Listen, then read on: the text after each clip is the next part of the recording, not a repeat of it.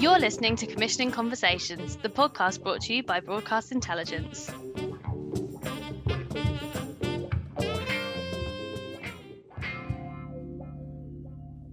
Hi, and welcome to Commissioning Conversations. I'm Heather Fallon. And I'm Lizzie McDonald. We're both researchers for the Commissioner Index. This week, we'll be taking a look at what's been happening in commissioning, including BBC Three's return to linear and Alice Redman speaking with Channel 5's Sebastian Cardwell about his wider remit. And of course, we discuss our green lights of the week. So perhaps the biggest story of the past week is the announcement that BBC Three will be returning to the linear schedule. Yes, so BBC Three will be returning to linear from January 2022. It's going to be piggybacking on the CBBC channel from 7 p.m. till 4 a.m. as it did prior to 2016. So CBBC will end at 7 p.m. and then will stream pre-Watershed content between 7 and 9 p.m. before then returning to their slightly older skewing content. Great. So what kind of programmes can we expect to see on there? Well, with a 10-month window before the channel's linear return and a hefty 9-hour schedule to fill, Fiona Campbell and her team are definitely going to be pretty busy. So some of their latest commissions include a streetwear competition called The Drop from Renowned Films, an Obdoc series called Bricking It, which follows groups of young bricklayers on northern building sites as they go head to head to see who can earn the most cash. These are the kind of series that I'll expect to see taking up those prime time slots. In the comedy space, the most recent comedy they've commissioned is about teens in a pupil referral unit called PRU. And I think that's quite a good representation of what we can expect to see in the comedy space. It was produced by a youth-led and non-profit indie called Fully Focused and is set to grow some exciting new talent. I think that is one of the best things that BBC Three can do, both linear and digitally. I always remembered them being a place where young up-and-coming talent in comedy especially was growing. And I hope that with this move to linear, it'll only kind of put more of a fire under that as a challenge for Fiona and for Shane Allen. And I would expect the slate to be led by those big fact ent shows like The Drop and Glow Up and RuPaul's Drag Race UK, which has just been so successful, as well as repeats of some of the more popular series like Normal People in the drama space.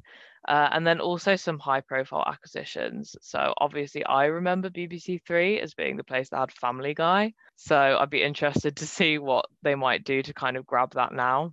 And how do you think that this is going to impact Fiona's commissioning strategy?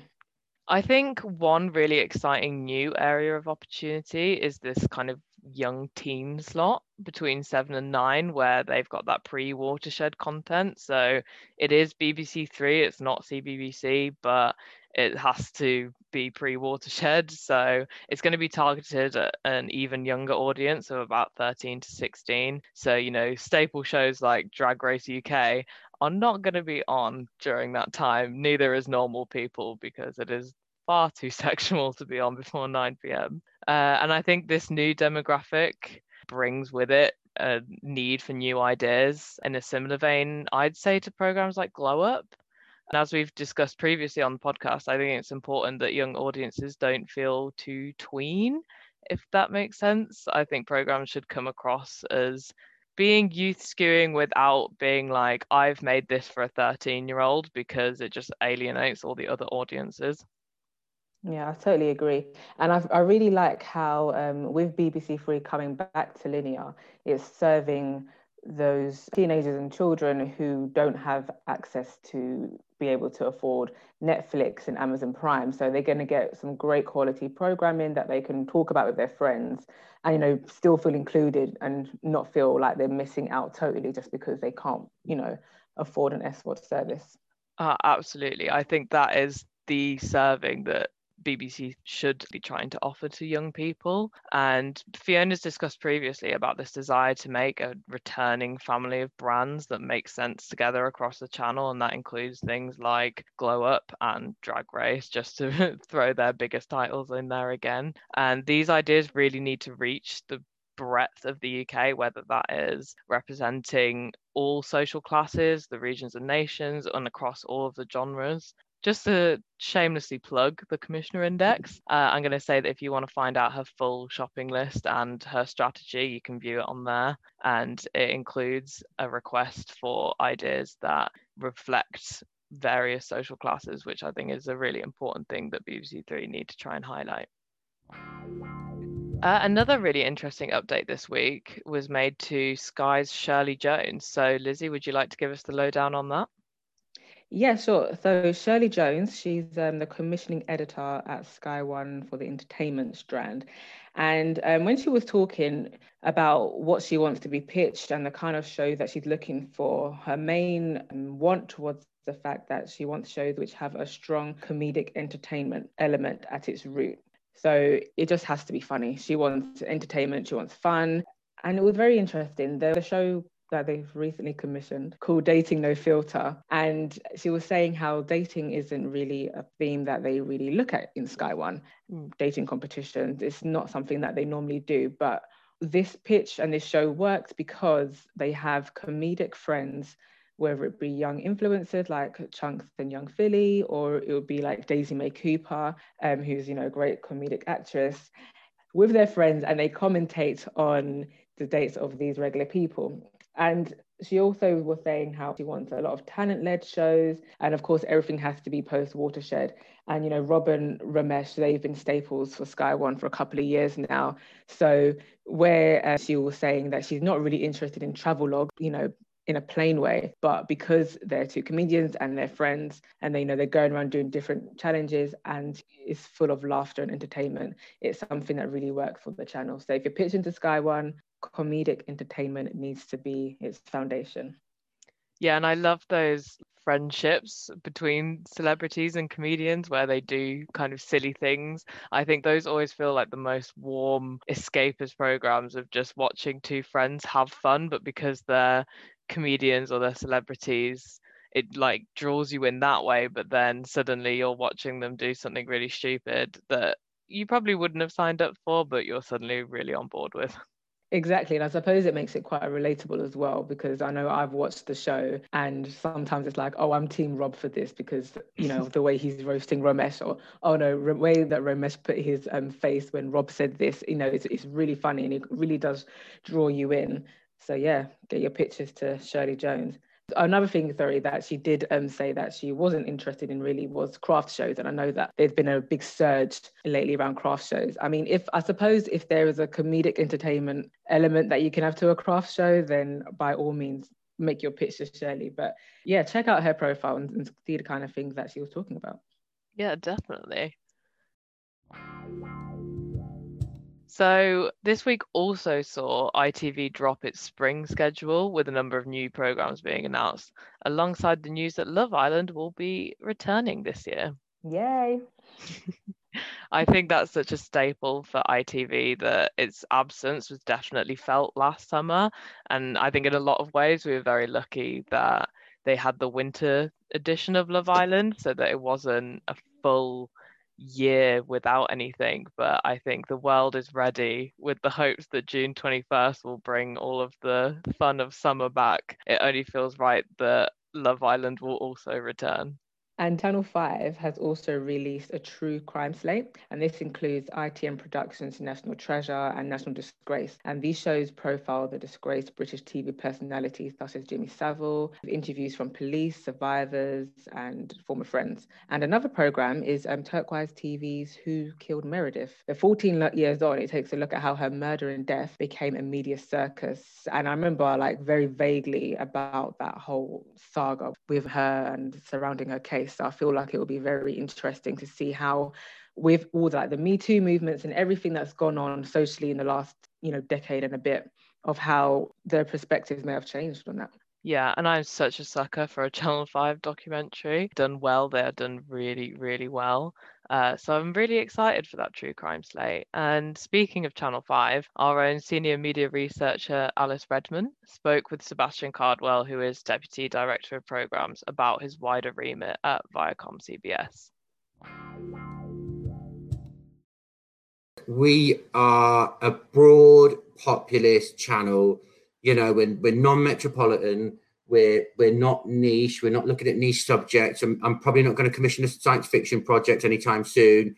You know, when we first started doing it, we kind of looked across at our competitors and you go, okay, what are the shows that we think our viewers going to watch?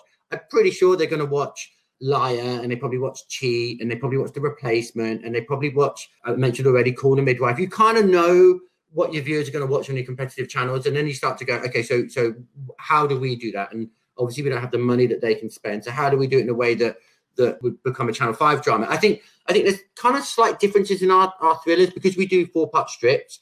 You know, the pace of the story is a lot quicker, I think. We kind of get in there really quickly, drag the viewer in, and then we relentlessly try to keep them across 4 nights. So it's you know, cliffhanger at the end of each part, bigger cliffhanger at the end of each episode. You know, this kind of pragmatic, scripted desire to keep them hooked across that run, but still operating in that very heartland mystery thriller space where we know broad populist viewers like to go to. So I think our Channel 5 dramas will evolve as well. I think they're always going to be non-niche though. I think that's absolutely crucial for us. I think if you've got a passion project and it's about some 17th century painter, that's not for us. You know, if it's a kind of multi-language espionage drama with funding from multiple places, you know, it's not going to be for us. I really think our viewers want domestic stories. That's the other thing I think I'd say.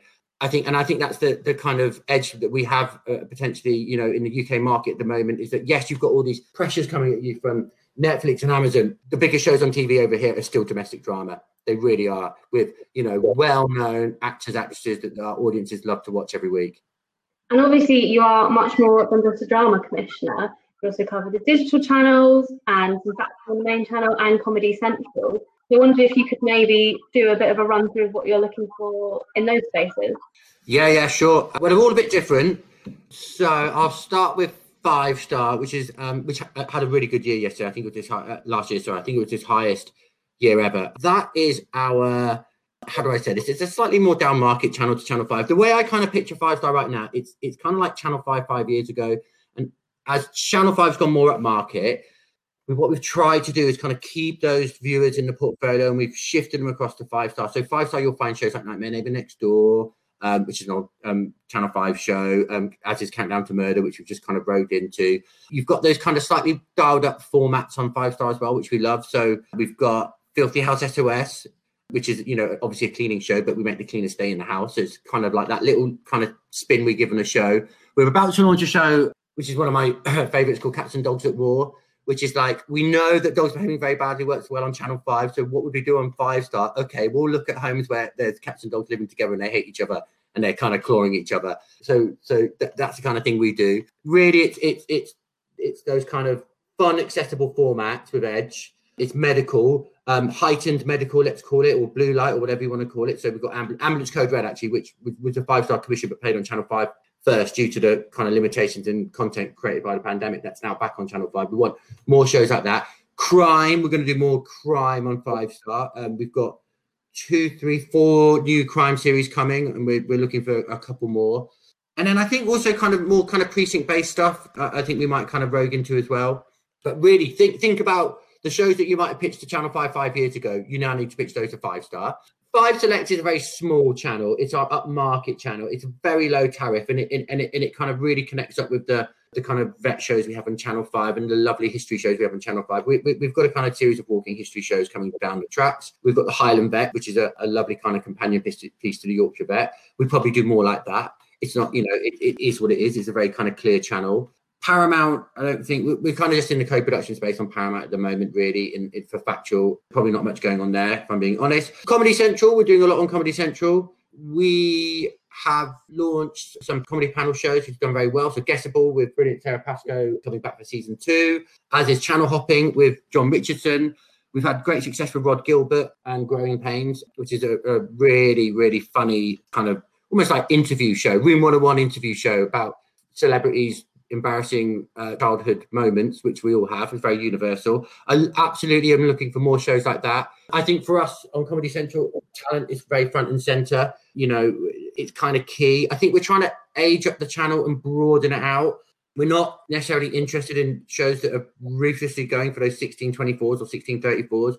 It's just too difficult, and we're not sold on them anymore anyway, so why bother? I think we want broader topics, and we can rogue into areas that feel kind of slightly more universal. We've got 2 kind of panel shows coming down the track that I think are really good, but we haven't announced them yet. But we pull them off, they should be great. Like to do some travel logs. I think that would work really well. We're looking for high volume, low cost kind of comedy factual formats, you could call it. Stuff that eventually we can, strip in daytime or stack, at weekends, that kind of thing. I'd love to do scripted on Comedy Central, but, we don't have massive amount of money. And I say this to a lot of people, and I know it's different to drama, but, if there's any amazing, clever, brilliant ways of financing comedy in the way that we have with drama, I'm all ears. I'll be honest, our buy-in won't be loads. I'd love to pay more, but we don't have that much money currently. But I do think there must be someone out there who can break this, right? Like, how do you do what we did in drama and comedy? There must be something, right? We could do sketch. We'd do lots of stuff on comedy. It's all out there for the taking. Comedy Central is wide open. Yeah, so I thought it was interesting that Sebastian encourages producers to pitch what the channel would have wanted 5 years ago. It really shows how a channel's wants can be cyclical, and maybe rejected ideas could now work. So to conclude this week's episode, Lizzie, do you want to tell me what your green light of the week is? So my green light of the week is Lifetime's upcoming documentary, Janet. It's a working title right now, about Janet Jackson. And I love a documentary about a musician, especially a musician that I like. And I especially like it, again, when they are actually involved in the making of the show, because they can share archival footage that the public would have never seen, home videos, and the interviews can maybe be even more personal. And a lot of the documentaries focus about the family is on either Michael or on, the Jackson 5 group as a whole. So it's nice to see Janet Jackson get, her shine. Yeah, for sure. I definitely agree that it makes such a huge difference when the artist is actually involved in the making of a show. I think it feels a lot more personal. So my green light of the week it's called The End Is Nigh. But that is spelled Nye, and it was ordered by Peacock. So it's hosted by Bill Nye, the science guy. And this is just one of those weird shows that I know I'll probably obsess over. I'm very guilty of falling down strange internet holes, and I feel very catered to with this commission. So the show is set to examine global disasters caused by both natural and unnatural causes. And Bill Nye offers his suggestions on how to survive and how to mitigate and prevent these natural disasters, unnatural disasters. And I just think Bill Nye is absolutely fabulous and a great host for a subject as a science educator and an inventor. And I think it's just a really fun way to look at complex science in a really silly way. And it just ticks a lot of boxes for me. I actually feel like that might be quite interesting to watch. And if I do watch it, I'm going to be like, okay, around the house, what can I do? If everything falls down now, where should I stand? What, egg cups can I use to help me survive? I know, I just need to make sure that I don't watch it whilst also having a bit of a end of the world moment with the COVID pandemic. Maybe I'll save it for a couple of months until I'm feeling more optimistic. Yeah, that'll be a very bad idea. So if you're interested in coming on the podcast, you can drop us a line anytime at info@broadcastintel.com. And for the latest commissioning briefs and programming greenlights, subscribe to our platform or request a demo by visiting our website. Thank you for listening. Bye. Bye.